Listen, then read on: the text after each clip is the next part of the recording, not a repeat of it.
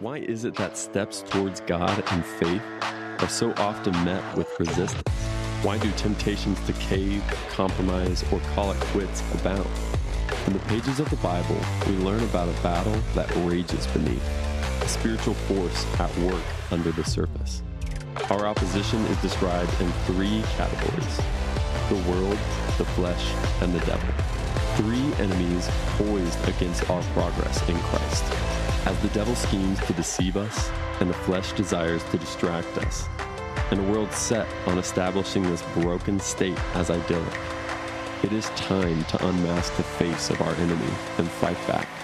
Through the gospel, their power is shattered, the enemy is vanquished, and power to overcome by faith is unleashed. There is a real spiritual conflict, but Jesus is the great conqueror.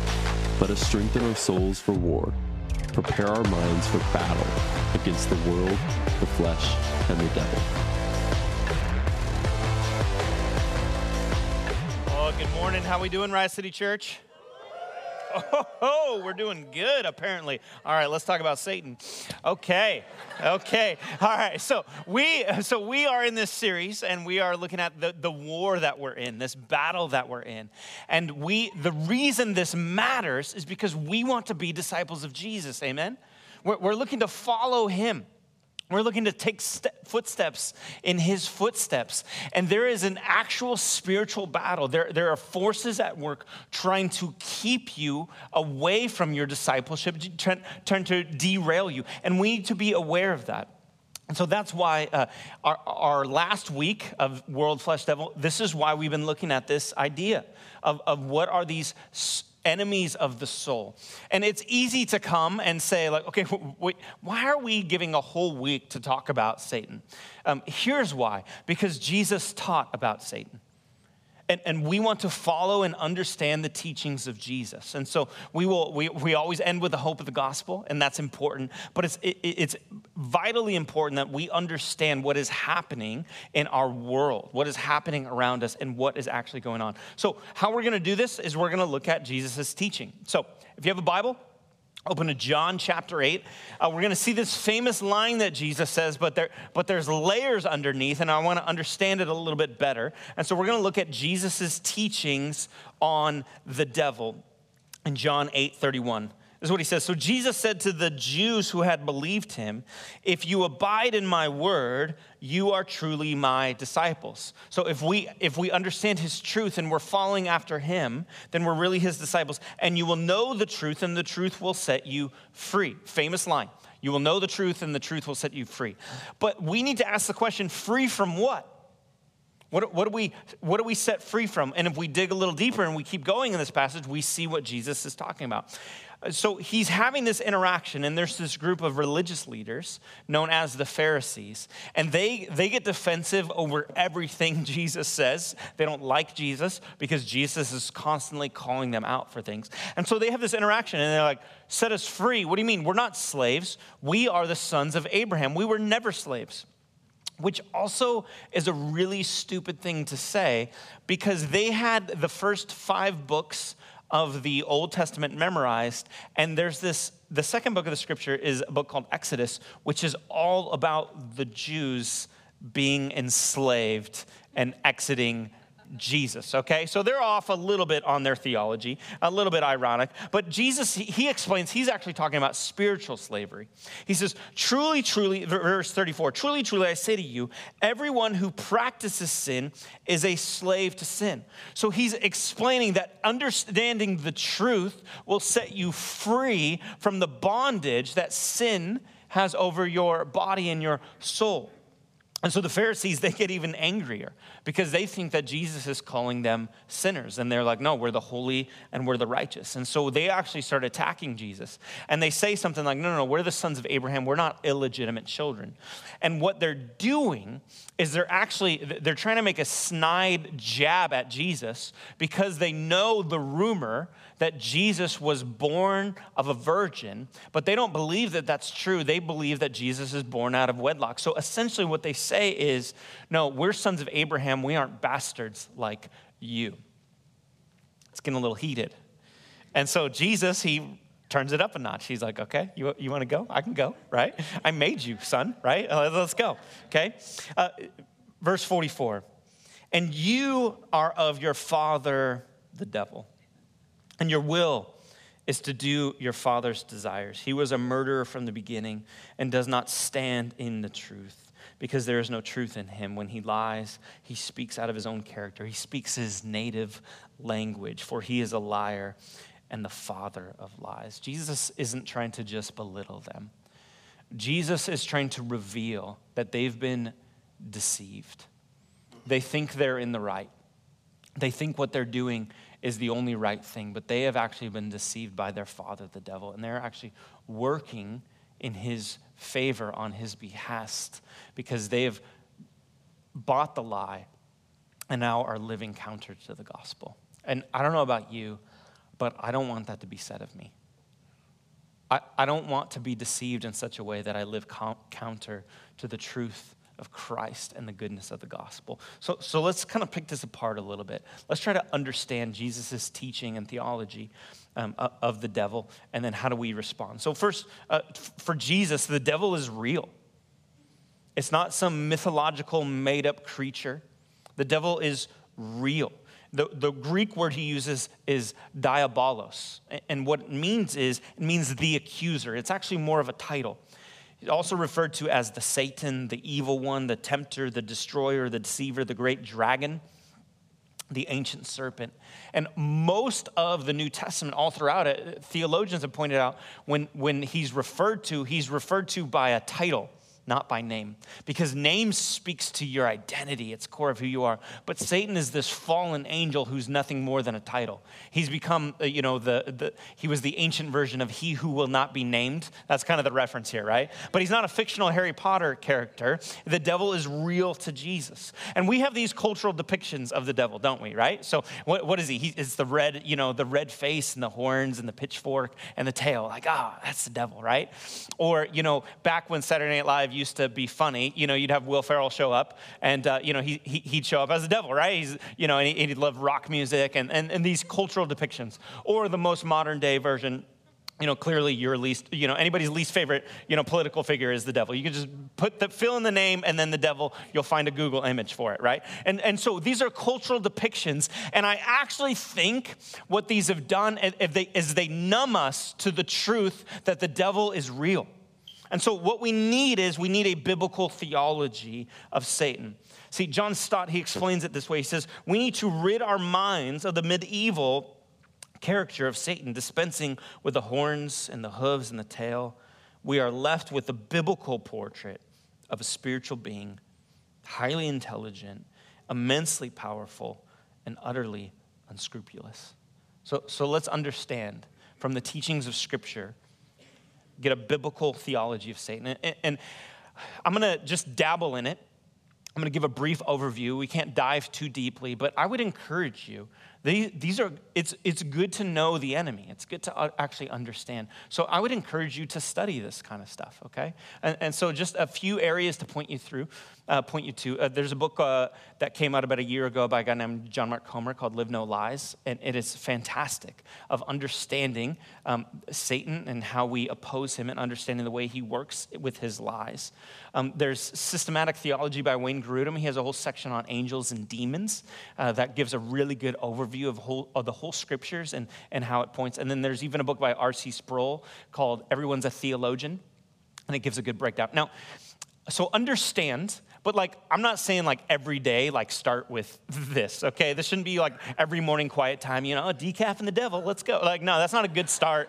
That's not a good start to the day in any way, shape, or form. But as Christians, we need to understand the teachings of Jesus. So first, biblical theology of Satan. He was created by God. We see this in Ezekiel 28. Now, understand this, and this is important to understand. Why is this important to understand? He is not God's equal. He is not an equal rival, an equal power. Any power he has been allowed by the good sovereignty of God in some way, shape, or form. And so he has been created, and one day he will be destroyed. This is what we have to understand. He was created by God. He is not God's equal. Second, he was originally created by God to play a good role in God's kingdom, but he rebelled against God. Now, you have to have some conjecture here because it doesn't lay out all this, but it seems to be that his original purpose, intended purpose, was to play this testing role for humanity, to kind of test our faith and to help us understand. But he spun out of control, and he wanted glory and power for himself. Somewhere between Genesis 1 and Genesis 3, we see all that God created was good. God did not create evil, but he did create Satan, who was a beautiful angel that wanted glory for himself, and he fell away from the good things that God called him to and had for us. Third, he is the head of the fallen angels, demons, that rebelled against God. You can read about that 2 Peter 2. So there's multiple, some people will call them devils, but there's one Satan, one devil, and then he's the head of demons, which are also fallen, rebellious angels. The devil is not yet in hell. He's here on earth. We like to think, okay, devil's down in hell. No, he's actually, this is where he is. He's present here on earth, and he's roaming the earth. But it's also important to understand he's only in one place at a time, okay? So he's not omnipresent like God. He can't just be over there and over here. So you're driving to church this morning and you get a fight, and you're like, the devil, he just, he's showing up. Like, I don't think the devil was in your minivan this morning, okay? Like, maybe, right? Maybe, okay? I don't know what music you were listening to, the devil's music, right? Okay? But we have to understand there's a limit. And so we see glimpses where he has these interactions in the scriptures, and he's in that one place at that one time because he's limited in his power. We see this in Job chapter 1. We see that he's almost asking God to allow him to test Job. Let me have your servant Job. Let me do these things. And he's limited, and he's not all present, and he's not all powerful. He's limited. The only thing he's allowed to do is under the sovereignty of God, God's goodness. For some reason, he's allowed there to be this testing of our faith for a temporary period of time. And lastly, he blinds people to the gospel. That's his ultimate ends. He wants to cause destruction. So let me give you a definition and overview that I think is helpful. I'm going to give you two, one more complicated, one a little more simple. The devil is a real, immaterial, but intelligent being. Okay, the devil is spirit. He's real, immaterial. I don't mean made up, but I mean he's spirit, okay? Angels are spirit, animals are body, humans are spirit and body together. Satan was an angel. He's a spiritual being, intelligent being, whose end goal is to thwart God's good, ruining our souls individually and society as a whole through means of deceptive lies. That's his means, is deception and lies. That's the power that he has. Put a little more briefly, the devil is a real evil being who seeks to deceive you into destruction. But we need to understand, for Jesus, the devil is real. He's not a myth. He's not an ancient religious fiction created to scare naughty little boys. Satan's going to get you, right? No, he's real. And look, I get it. There's some of you who are here today that are like, okay, I'm exploring Christianity, but as soon as you start talking about these kind of things, this is why I check out, because this is ancient. Like, I can't believe you believe these far-fetched ideas. I am a 21st century modern thinker. And this thought of an evil, immaterial being or an evil spirit, it just is so far-fetched and childish. But let me invite you to just consider something. Evil exists. Evil exists. You would be ignorant to deny that. About 21 years ago, 2 planes were flown into buildings in New York, and thousands of people died that day. Thousands of others watched on as their friends and families were in these buildings as they collapsed. To look at that and to deny evil is ignorant and foolish. About 10 years ago, a man burst into an elementary school in Sandy Hook with a gun and did horrific evil. You would be ignorant to deny that evil exists. Just weeks ago, as we've been seeing on the news in Iran, there's a young teenage girl who was beat to death by the so-called morality police because she wasn't wearing her hijab properly. This is evil. This is what's happening and taking place in our country right now. We are passing laws allowing for children to be mutilated and castrated in the name of gender-affirming surgeries, ensuring they'll never be able to experience one of the greatest joys on this earth, the good gift of God, of being able to hold our own child in our arms. This is evil. Evil exists, and you would be an ignorant fool to argue otherwise. And what you need is a holistic and honest worldview that can explain why evil exists and where it comes from. And this is what the Bible has to offer us. Is that Jesus and his teachings, they give a clear answer to the origin, source, and force behind the evil atrocities of this world. We can't just ignore these things. We need to be able to understand. And this is part of what Jesus is revealing about Satan, is he's real. And second, his end goal is to spread death. That's what Satan is trying to do. This is where Jesus says he was a murderer from the beginning, is what Jesus tells us. Later on in John 10, he says the thief, another name for the devil, he comes to steal, kill, and destroy. I have come that they may have life and have it to the full. And so we see this contrary, this contradiction, that where God is good and loving and wants to create and spread beauty, and the devil is his adversary, actively working toward the opposite. Think of this as this cosmic war, tug of war taking place over the earth, where it's kingdom be done, hell be done. It's this battle here that we see on earth. C.S. Lewis puts it like this. He says, there is no neutral ground in the universe. Every square inch, every split second is claimed by God and counter-claimed by Satan. There's a cosmic war. Now, and I want to be careful not to correct C.S. Lewis, but I'm going to correct C.S. Lewis. Okay, Satan doesn't have rule and reign over the universe, just this earth, for a temporary period of time. But there's a real battle. See, Jesus, he is the author of life itself and an advocate for all that is good and beautiful and true, and specifically love. It tells us that God is love. And the devil is in rebellion against all that God is and all that he stands for. And he wants to wreck love. He wants to bring about death.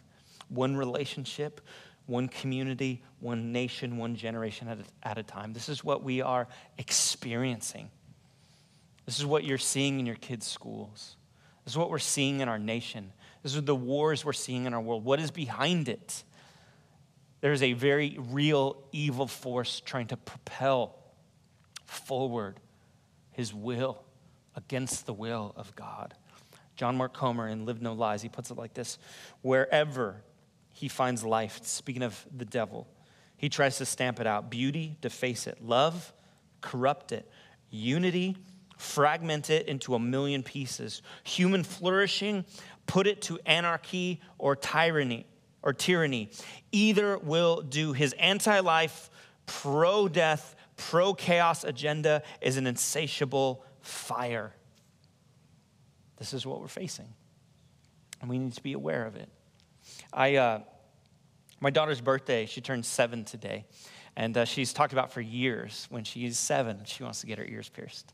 And so on Friday, we were having a family day, and we're going to go down into Portland and just have fun with her and kind of celebrate her. And so on the way, we were going to stop at a Claire's so she could get her ears pierced. And so we were looking up ones on the way, and a lot are closed down, but there was one at Lloyd Center. And I thought, I haven't been to Lloyd Center in 15 years. That sounds fun, right? Okay. Apparently no one else has been to Lloyd Center in 15 years. So we go, and at first I'm like, this is nice.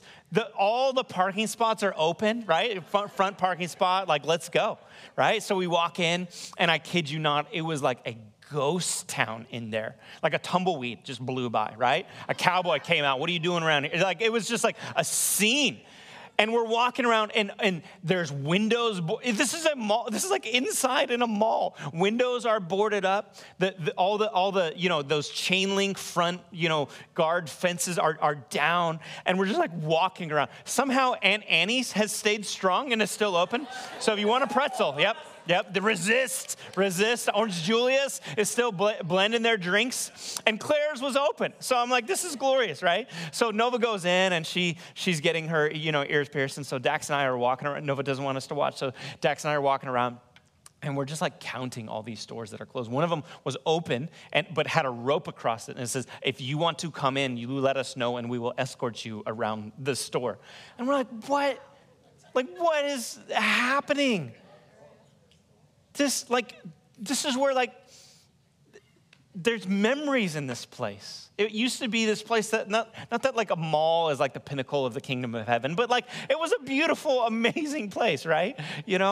And so we're walking around and she gets done getting her ears pierced and we're just like, it's almost just, I just want to see every square inch. People are like literally sitting in chairs, just like talking to themselves. Like it just is like this bizarre thing. And in the middle of it, in the middle of Lloyd Center, what's in the very middle? The ice skating rink. No, it's going strong. It's going strong. And I kid you not, we're walking and we get closer and we just hear this beautiful music playing. And there's this old couple. I mean, fully gray. They look like they've been married for 50 years. And they are dancing this coordinated dance on the ice together in the middle of the apocalypse, right? It was like a scene out of a movie. And I thought, this is the cosmic war we're in. A battle between good and beauty and love and marriage and the destruction that the enemy is trying to bring about. See, there is a real battle. And the earth is the battlefield, and humanity are the soldiers, and we are either joining God's family and participating in bringing heaven to earth, or we are deceived by the devil, and we are into bringing hell to earth. And so we need to ask ourselves, am I bringing about love? Am I bringing about wholeness? Am I bringing about unity? Am I bringing about beauty? Or is the enemy using me as a pawn to tear the church and the world apart? See, this is what's so fascinating about this discussion. Jesus looks at these Pharisees and says, you are of your father, the devil, and your will is to do your father's desires, for he is a liar and the father of lies. You know what the Pharisees thought? They thought they were on God's side, didn't they? They thought they were having this holy war to rip Jesus apart. And Jesus looks at them and says, you are of your father, the devil. And we have to understand this. Nobody thinks they're fighting on the devil's side, do they? But they've been deceived. And if you are bringing about war, and you are bringing about hate, and you are ripping people apart, and you're trying to pull families apart, you are believing the lie. And behind all great and small world atrocities that we are seeing and experiencing is the father of lies whispering his deception. He's whispering to Eve, did God really say? He's whispering to Jesus in the wilderness. You know what he says to Jesus? He says, you can skip the whole cross. You can skip this death and resurrection. If you just bow to me, I'll give you the earth right now. He's whispering. It's this subtle whisper in the ear. This nation would be so much better if it was pure. Just round up all the Jews and put them in camps. You're doing good work. There's a whisper and a lie behind all evil. It's a simple idea planted in your head. You married the wrong person. You both would be better off if you just divorced. This is no home, no life to raise your kids in. It's subtle. But this is how Satan accomplishes his will of death and separation and destruction in this world. It's through deception. And this is what we have to see in Jesus. What he's teaching us is the devil destroys by means of deception. He is a master manipulator. And what does he lie about? Well, two things primarily that we'll look at. He wants to deceive us about what is true, and he wants to deceive us about who we should trust. Truth is a head level. He wants to rip us apart. And here's what I mean. He wants to redefine good and evil based on the voice in our heads and the inclination of our hearts rather than trusting in the loving word of God. Are you seeing this? Things that were once shamefully hidden are now paraded around in the streets and celebrated. And he's flipped it upside down. What God has said is evil wants our society to believe is good. And what God said is good wants our world and our hearts and our minds to say, declares evil. And this is his strategy. This is how he works. And this is why we've called this world flesh devil, because they actually all tie in together. See, it starts with Satan's deceptive ideas, those whispers, those lies. But those deceptive ideas, they speak to your flesh. They speak to your disordered desires, what Scott preached on last week. He's going to use those against you. He knows what they are. And he's saying, oh, but isn't this good to the eye? Isn't this pleasing? Don't you want this? If God was really good, he'd want you to have this. And then in the world, he wants to normalize all of this sin in a sinful society. To say, no, these are now the things that we celebrate. This is now a sinful society. As one theologian put it, Satan's deception is to make sin less offensive, heaven less appealing, hell less horrific, and the gospel less urgent. This is world, flesh, devil. But that's the head level. That's our truth that he wants to rip apart. Even deeper is the heart level, where he wants to rip apart trust. He wants to get you to doubt the goodness and grace of God. And so let's see how he does this. I just want you to explore this real quick with me in Genesis 3. This is this interaction that he has with Eve at the fall of humanity.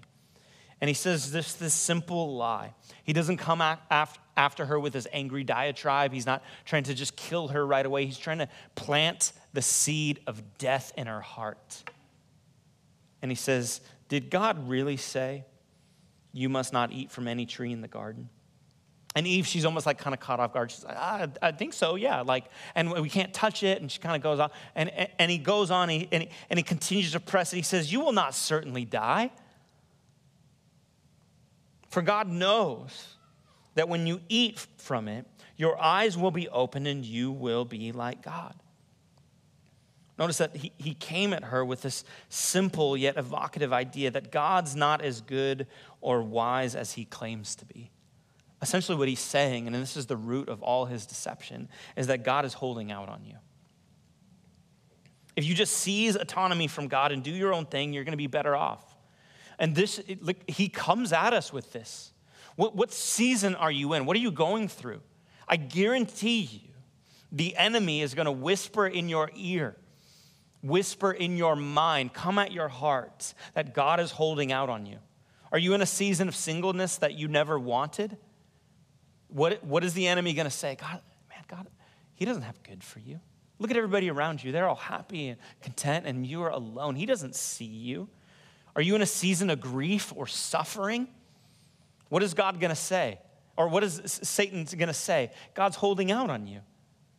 He's withholding. He's not actually good.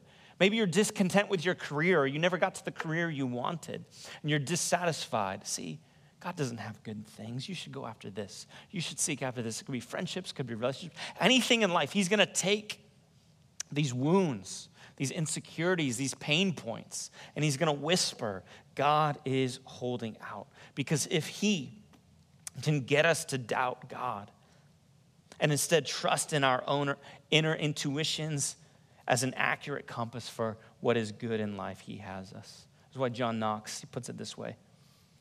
By what means Satan first drew mankind from the obedience of God, the scripture doth witness. You know it's a good morning when you get a good old doth in a quote. What does the scripture doth witness? Namely, by pouring into their hearts that poison that God did not love them. And by affirming that by transgression of God's commandments, they might attain to felicity and joy, so that he caused them to seek life where God had pronounced death to be. Man, just like resonate on that last line. He caused them to seek life where God had pronounced death to be. That's the root of all sin. Is a lack of trust of the goodness of God. Jesus said, I came that they may have life and have it abundantly. What is the fruit of the life of God? It's love. It's joy. It's peace. It's goodness. And Satan wants you to doubt that.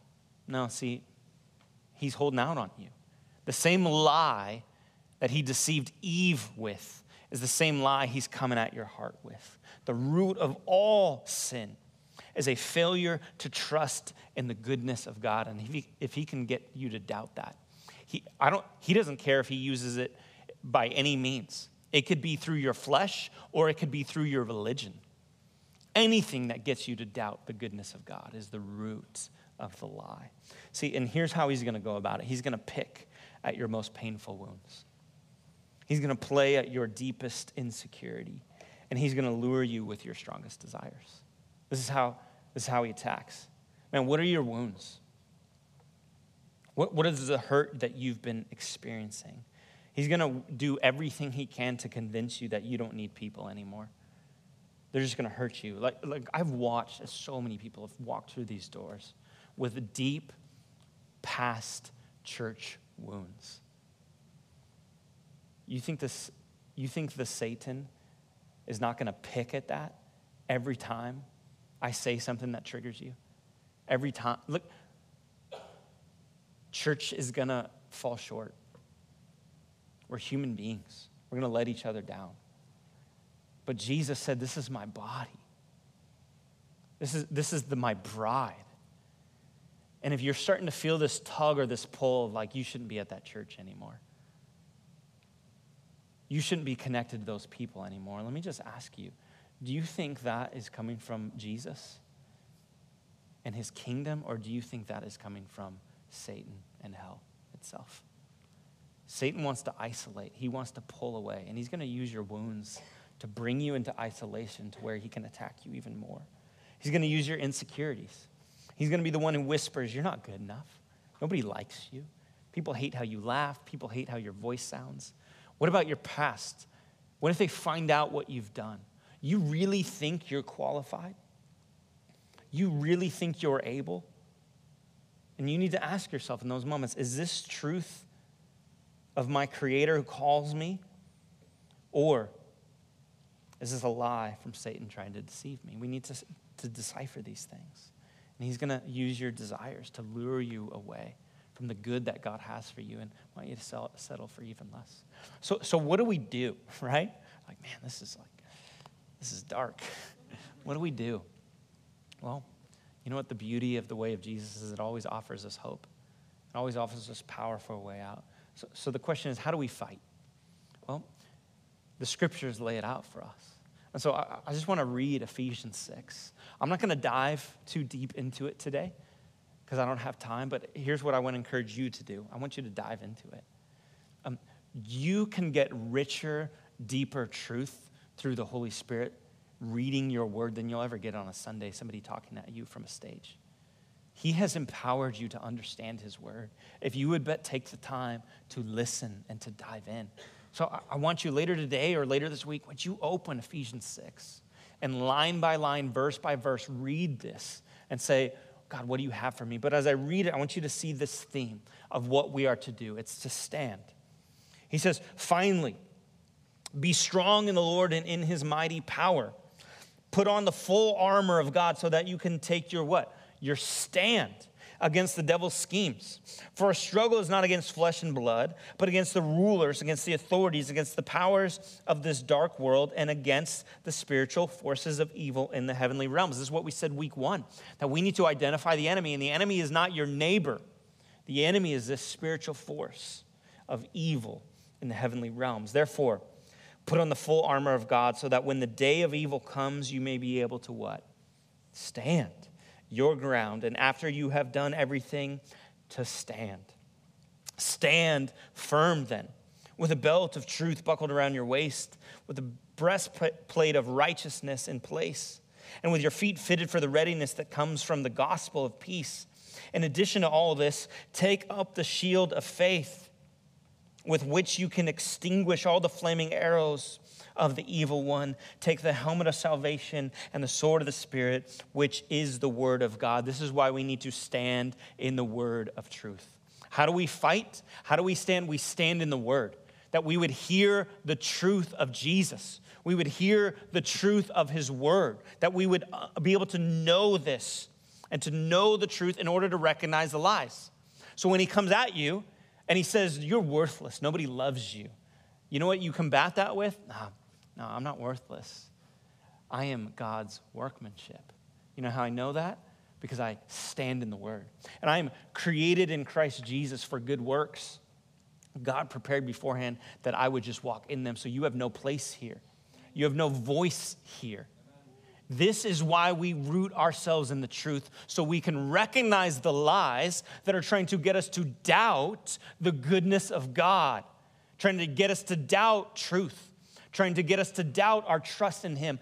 This is why we read the scriptures. You know what else happens when we stand in the word of truth? We realize that Jesus came. We learn that Jesus came to defeat the devil. 1 John 3:8 says, the reason the Son of God appeared was to destroy the devil's work. We can be reminded, no, the devil is shackled. He is limited in his power and his influence. The only influence he has on me is what I allow him to have. The only influence, the only way that he can deceive me with his lies is if I allow him to deceive me with his lies, because Jesus has conquered over Satan. And you know what is so beautiful about the scriptures? One of the most incredible things, you can skip to the end. And you know what you read at the end? Jesus wins. Man, you can open the book of Revelation. You can read chapter 20 and 21. And it says Jesus shows up, and he's riding a white horse, and he's got a big giant sword in his hand because he came to do battle and to end the enemy once and for all. And he's got a big fatty tattoo on his leg that says King of Kings and Lord of Lords. And he's here to rule and to reign. And he puts Satan and he sends him away into the fiery lake of fire forever. And Jesus wins. And so when you face those battles and you're standing in the truth of Scripture, you can just laugh it off and say, no, I know the end. I know you lose in the end. I'm going to be on the winning side. I'm going to walk with Jesus. This is the truth. This is what it means to stand in the Word. And so over and over and over, this is why we constantly say, man, would we be a people of the Word? This is why we spent 4 months looking at spiritual formation. That we would be formed in the image of Jesus, that we would spend time with him in prayer and the word, so that we can check a box and say we're good Christians? No. So that the truth would just settle deep in our bones. We had this men's group, and we would meet once a month, and we would read books and read scripture, and we would encourage each other of how we're growing and what it looks like. But one of the things we were doing is we were memorizing Bible verses. And, you know, if you've ever done this, there's times where you do it and you're like, okay, I didn't memorize it, but you know what? I got 3 hours. I'm gonna get this down, right? I'm gonna do my homework for the group, right? And so we were memorizing scripture. We were doing it for a few months. And then one of the guys in our group, he went through a major trial. And he ended up getting his second DUI in a couple of months. And he went to jail for a number of months. And when he got out, he came and rejoined our group, and he was just sharing what God was doing in his heart and his life. And he looked at us, and he goes, man, you have no idea how dehumanizing it is to sit in a jail cell all day, and all you have, the only possession you have, is a spoon. He was like, I would just sit there in my room, and like, this is my life. Like this spoon is who I am now. Like, it just felt so broken. And he says, it was a few weeks in that he realized, he's like, you know what? That's not all I have. He's like, I actually have the word of God in my heart because of what we've been memorizing in this group. And it didn't mean much to me in the beginning, but it means much to me now. He said, fear would overcome my heart. And I would just say, 2 Timothy 1:7, we do not have a spirit of fear, but of power and of love and of a sound mind. And over, this is why we stand in the truth of God's word. It's because it's what we do battle with. Here's the second thing I just want to encourage you in. Man, stop giving Satan space in your mind. Like what ideas has he planted in your head? Stop empowering him through the things you watch, through the things you read, through the things you listen to. You're giving him this highway to your mind and your heart. And start filtering. Not so you can be, check some box or, I'm a really good Christian, I did. No, to protect your heart, to guard it against the lies of the enemy. Is this the truth of God soaking in my mind and my heart? And let me tell you what he's going to attack. There's two things he's going to come, two institutes that God has set up for us that are foundational. He's going to attack the family and he's going to attack the church. This is how you know it's coming from Satan, when he starts to rip apart your family. He wants to disconnect you from your spouse. He wants to disconnect you from your parents and your kids. And he wants to disconnect you from your church. So stop giving Satan space in your mind. And lastly, if we're to stand, we need to understand we need to stand together, not alone. This is not a fight that we can fight, a battle we can fight on our own. I want to read 1 Peter to you and just listen to it. It says, be alert and of sober mind. Your enemy, the devil, prowls around like a roaring lion looking for someone to devour. So resist him, standing firm in the faith, because you know that the family of believers throughout the world is undergoing the same kind of suffering, that we would be in this together, that we would stand together, not alone. This is why gathering as a church is so vital and so important. Because we look across our nation, like the enemy is ripping churches apart. I spent a lot of time connecting with other pastors. What we've experienced these last 2.5 years is incredible. The people that have come to the faith, that have come and joined this family gets stronger every week. But there are many, many churches out there that's not what they're experiencing. They are decimated from the last 2 years. They are disunified and they are disconnected.